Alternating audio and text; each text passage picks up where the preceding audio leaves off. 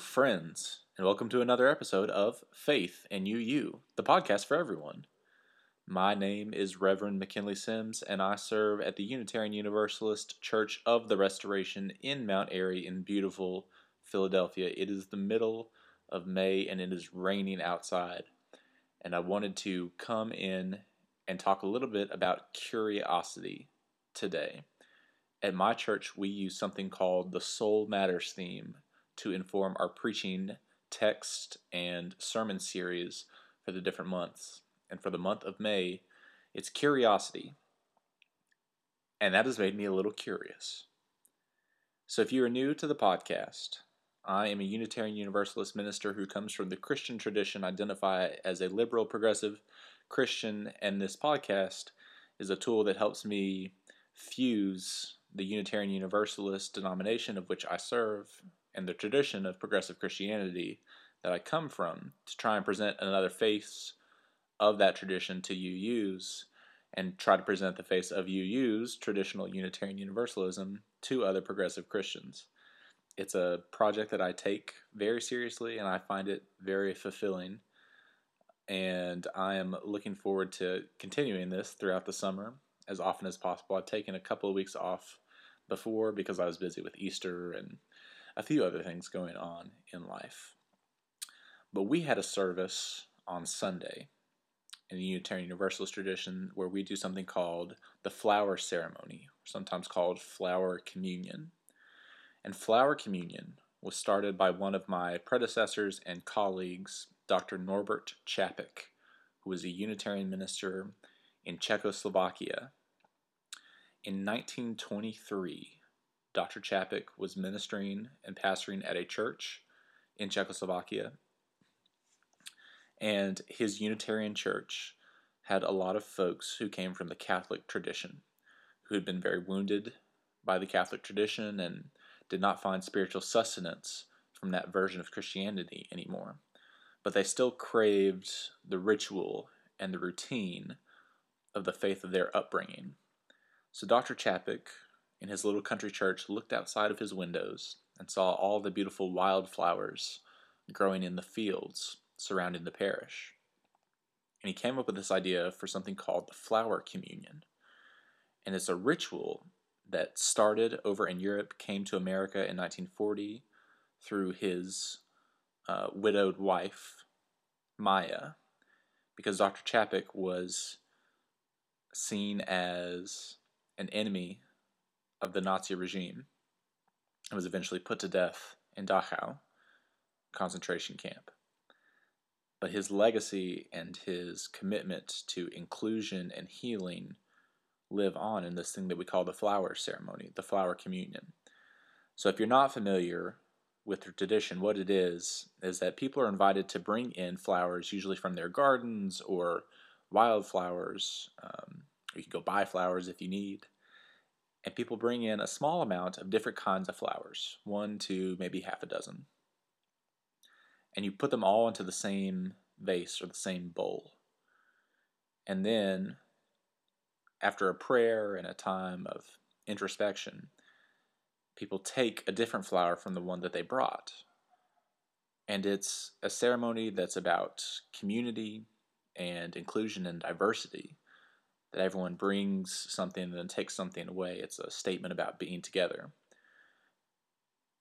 But it's also a reflection of the ritual of the Eucharist and the communion in the Christian tradition.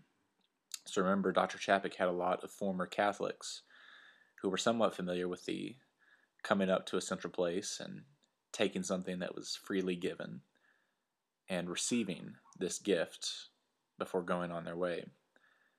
And they found so much meaning and love in this ritual that it's continued on, and I dare say it's a mainstay of Unitarian Universalism to this day. So we had flower communion at Restoration on Sunday. And with the theme of curiosity, I started thinking about what the flowers mean to me and what the transient nature of the flowers means to me. So I've always been a really questioning person, to ask a lot of questions, and I've been spending a lot of time with some neighbor friends who have a 3-year-old who has learned a great many words, but his favorite word seems to be why. Well, why? You can't do that. Why? You can't do this. Why? Why? And I think that's a really deep theological statement. That when we're little, some of the first things we learn are yes, no, and why. Why is the sky blue? Why do the stars twinkle in the sky? Why do animals pass away? Why do people pass away? What happens to us after we die?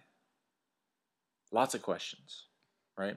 It's almost like we're primed to come out of the womb asking questions, that we are a meaning-seeking people, that we are created to seek and plumb the depths and search for answers and search for truth. So when I think about curiosity, I think of it as a fundamentally human concept.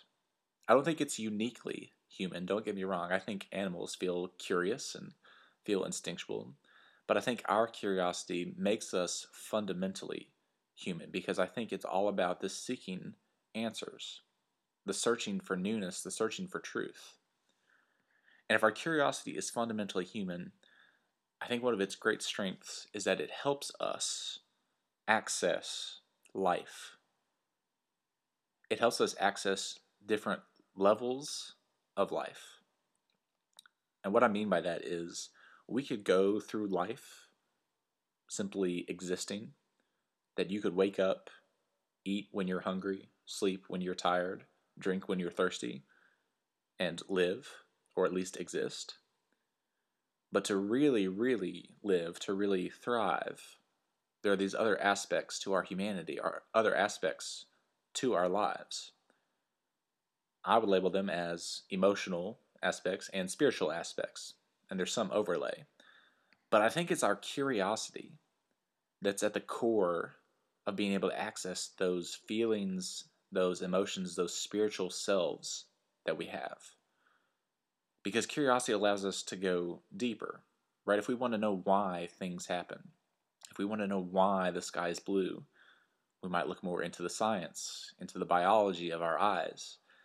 If we want to know what the names of the stars in the sky, we might delve deeper into astronomy, which might lead us towards astrology, which goes into the spiritual realm. If we want to know what happens to animals and people after they pass away, we really start to go below the surface level of life. And when we ask these questions, we find that there are corresponding emotions. We experience awe when looking up at the sky. We experience wonder when delving into science. We experience grief when we lose those we love. We experience joy when we find deep answers that resonate with us. Curiosity helps us move up and down on that plane of existence. It helps us interact with other people, with our neighbors. I find small talk to be excruciating.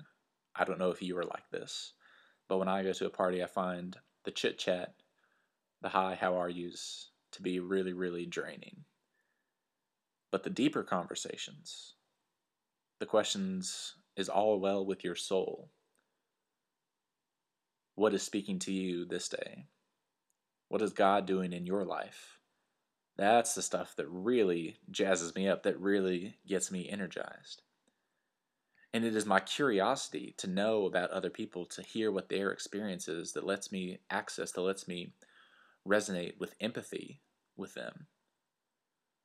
And it's my curiosity that helps me connect with others rather than just simply going along, having an experience, simply existing. Right? When I enter into a relationship with someone else and we share these deep emotional experiences, it becomes an act of the Spirit. It becomes an act of faith. And for me, that fills my gas tank. It helps me keep going. It helps me feel connected and renewed. And curiosity is the go-go juice in that act. So it's not just about feelings and emotions, right? We've talked about the spiritual lives, that we are spiritual people. For me, the curiosity connects my faith because the curiosity is part of my doubt. And that might seem counterintuitive, especially if you grew up with the notion that religion is only about seeking and knowing the truth without doubt, that you have to be 100% sure, that there is no room for doubt, there is no room for questioning. If it's in the good book, that's the truth. If the preacher says it, that's the truth. No other questions or doubts will be welcomed. We get these messages that if you are a seeker, or if you don't fully identify with one religious tradition, or if you constantly have questions about religion, about life, death, faith, that you're somehow not spiritual. Have you ever heard someone say this? I'm not a very spiritual person. I have a lot of folks come to me and tell me that. They don't see themselves as spiritual because they've drifted away from the faith of their upbringing, or they don't attend to church regularly. I have to let them know that I don't know many things. I've done a lot of studies, so I know some things, but I don't know many things. I believe a lot of things, right? I'm a person of faith. But I don't know a lot of things. But I know this. Questions and doubts are an essential part of faith. Not just in Unitarian Universalism, not just in progressive Christianity, but I think in all things. The questions and doubts are an essential part of faith. And that if you're part of a tradition that says religion is about knowing the truth 100% with no doubt at all, that your theology is absolutely correct, that's usually a sign of spiritual immaturity and spiritual insecurity. And it's usually from someone who's trying to cover it up and lie to themselves so that they can lie to you, because deep down they're scared that they're wrong. And that sounds like a heavy accusation, but I feel pretty authoritative in being able to say that because that was me at one point. I was so worried about having doubt, about having disbelief, unbelief perhaps, that I was worried I was doing it wrong. I was worried I was not a religious person. I was not a spiritual person. I realized I was doing wrong by God. I thought I was doing wrong by God. And what I realized was I was not doing wrong by God at all. What I've come to realize is that that kind of fundamentalism is dangerous. Not only because it produces this need to impose your theology on someone else for fear of disrespecting God in some way, that you have to kill in the name of God, or oppress someone in the name of Jesus, or to fight in the name of Islam. These are all ways of trying to not be fully human in the name of trying to be something beyond human. But it's that humanity that's connected to our fundamental curiosity that makes questions and doubt completely natural, completely appropriate. And the kind of fundamentalism that says my theology is absolutely correct and I'm going to prove it to you is dangerous because it exists without curiosity. Or at least it labels curiosity as something dangerous and inherently non-religious. When people tell you you don't need to question, you need to be wary. Because we're made to question. We're designed to seek answers. We are prepped for curiosity. It's why we ask these questions as little kids. Why? Why? We learn yes, no, and why. That's our spiritual journey, right?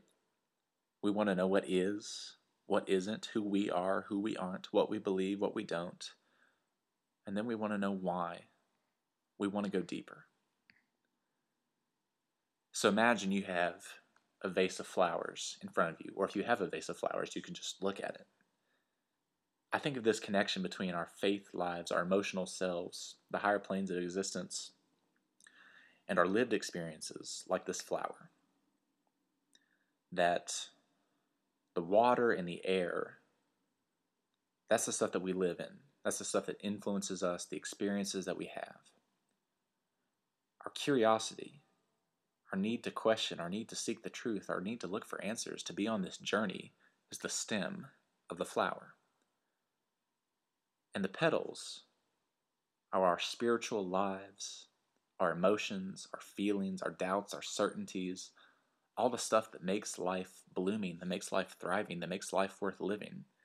The deeper conversations at parties, the deep questions that fill us with awe, wonder, joy, grief. That's all the stuff that blooms out of that curiosity. So the curiosity is the bridge that connects us.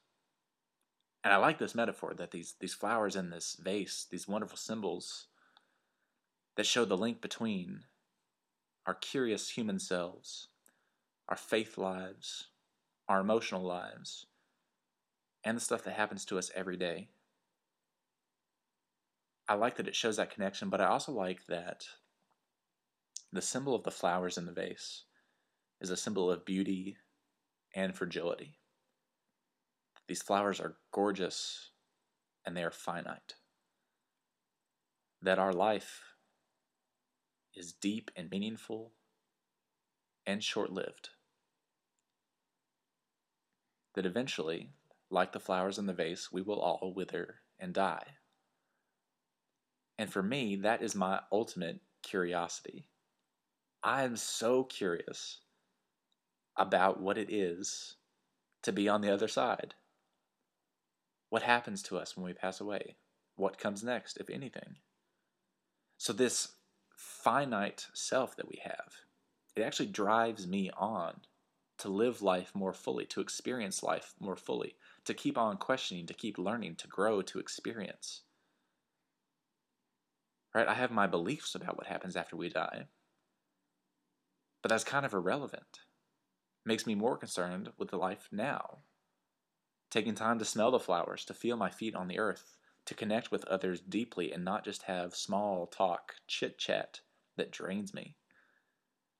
To create new things, to connect with new things, to really live, to thrive, not just to exist. Life is fleeting, and that impermanence, like the flowers, makes it beautiful.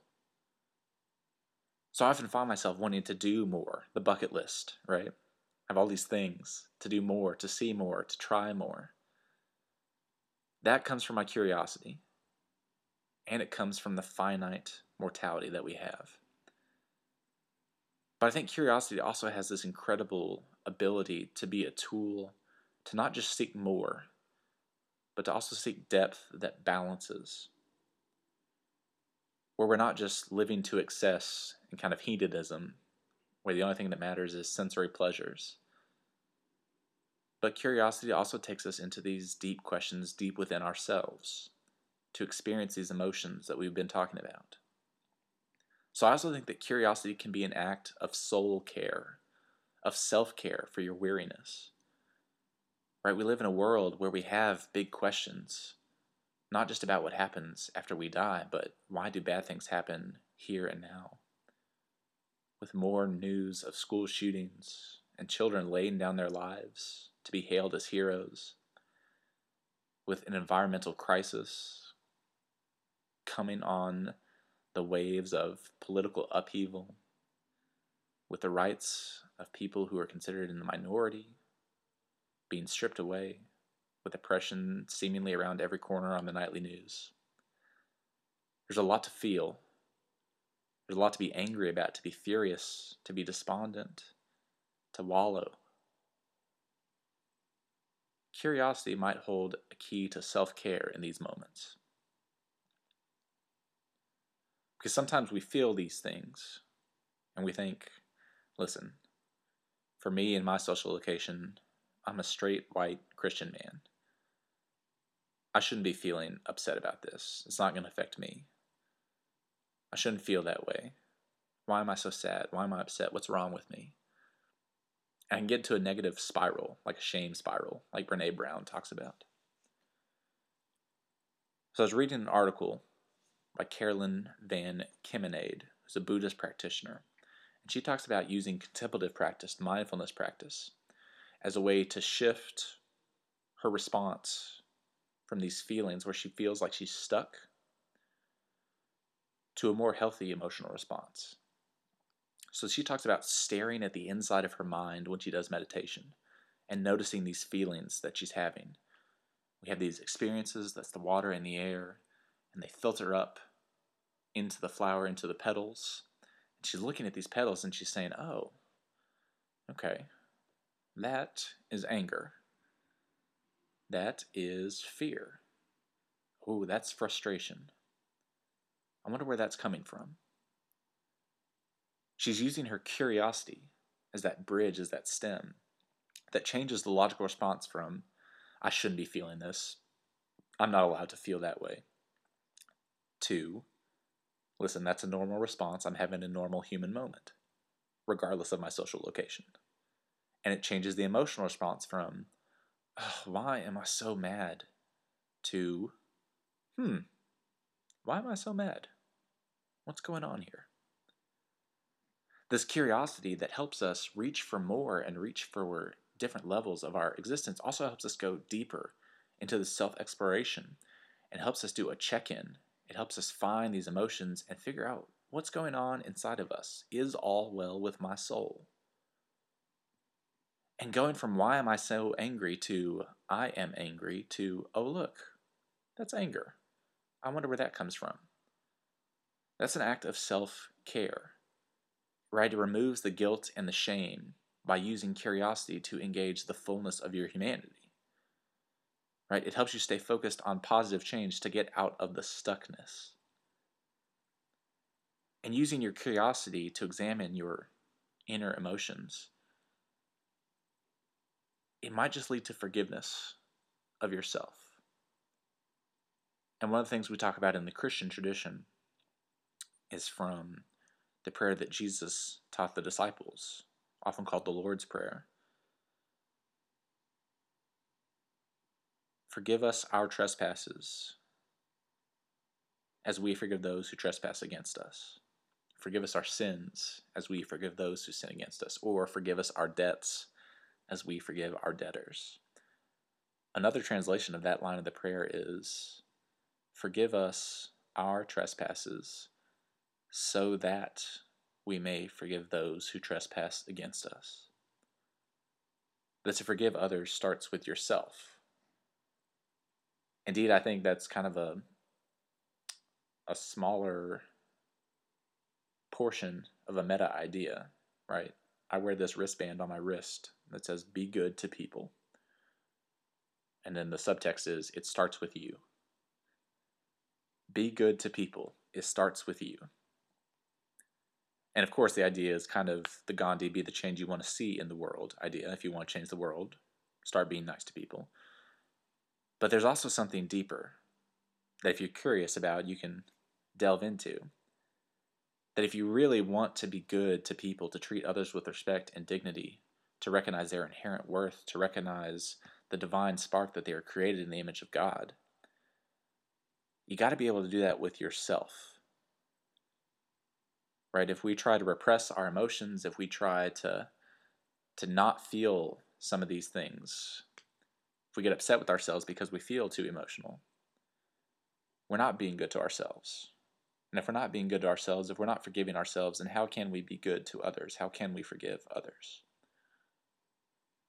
But engaging in this curiosity can help us short circuit that response, help us stay focused on positive change and get unstuck. So I want to kind of combine these ideas that we're talking about, curiosity as a way to get unstuck, as a way of self-care, and that curiosity helps us access not just faith, but also doubt, and how maybe those two things aren't that separate. That doubt is actually a part of faith.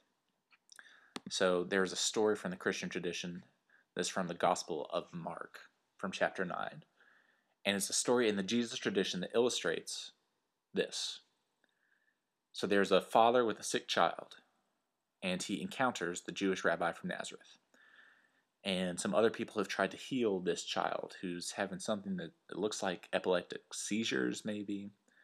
The child seems to be stuck in this state. And other people have tried to heal the child and they can't do it. And so the Jewish rabbi from Nazareth, who comes announcing something called the kingdom of God, the injustice of the Roman Empire's occupation, will soon be at an end, who promises that God is on the side of the oppressed, God is on the side of the poor and the marginalized, in this beloved community, this kingdom of God, this kingdom of heaven, coming in the here and now that promotes life and liberation and personhood, is coming soon, is imminent. That the world can become on earth as it is in heaven. So in this instance, this looks like the Jewish father asking Jesus to heal the child. So he works up his bravery and his courage, and he engages in his curiosity, and he asks if Jesus can heal his son. And Jesus responds that all things are possible for those who believe, for those who have faith. And this father responds, I believe. Help my unbelief. Help my unbelief. The word here is apistia,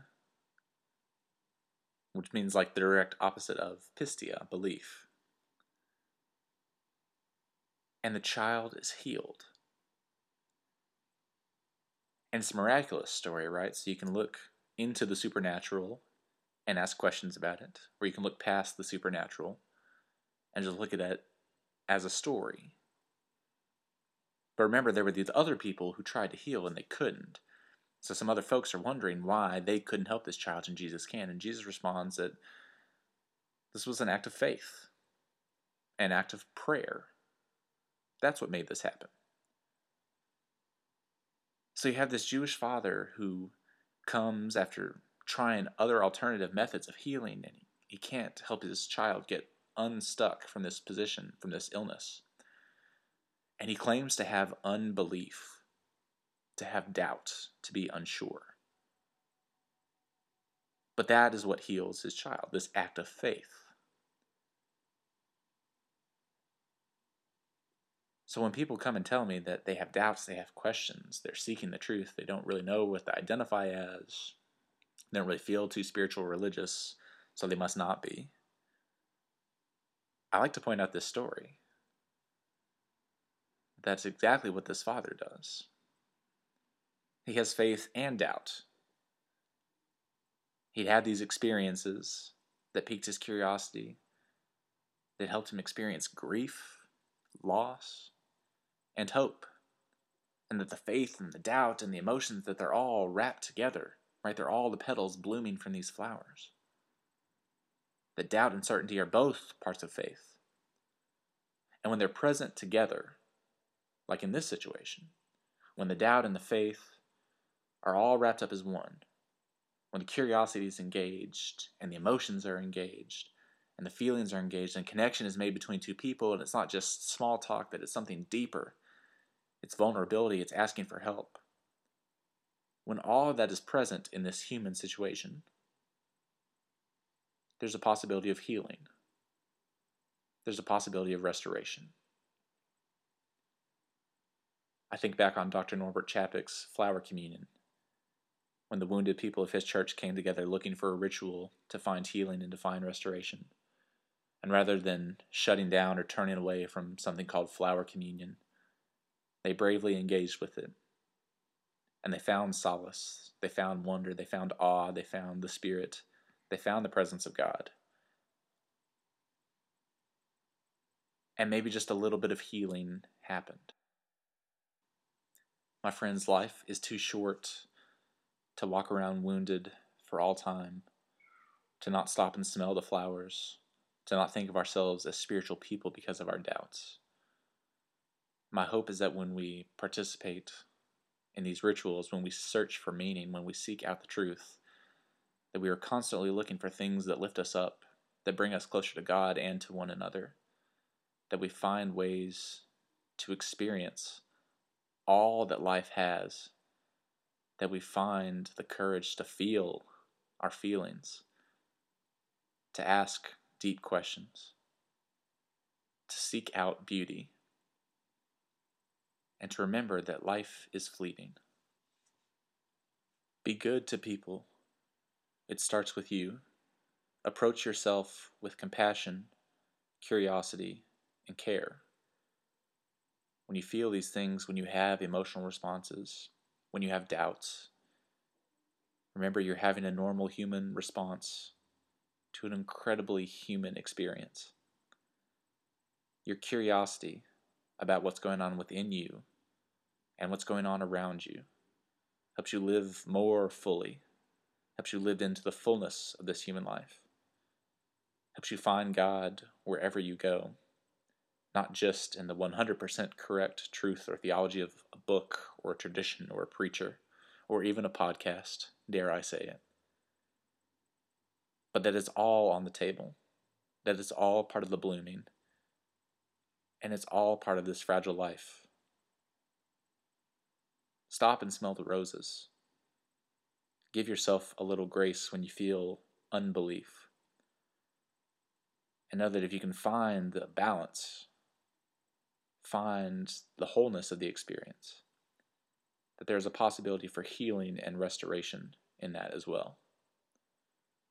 That is my hope and prayer for all of us as we go towards this summer, towards the latter half of this year, and into the future, where, God willing, some good news will be around the corner for our world, for our country, for our families, for everything and all things. Maybe so. Amen. To hear more from Reverend McKinley, you can follow him on Twitter at McKinleyLSims. That's at McKinleyLSims, or find him on the blog, uuministry.com/McKinleySims. uuministry.com/McKinleySims.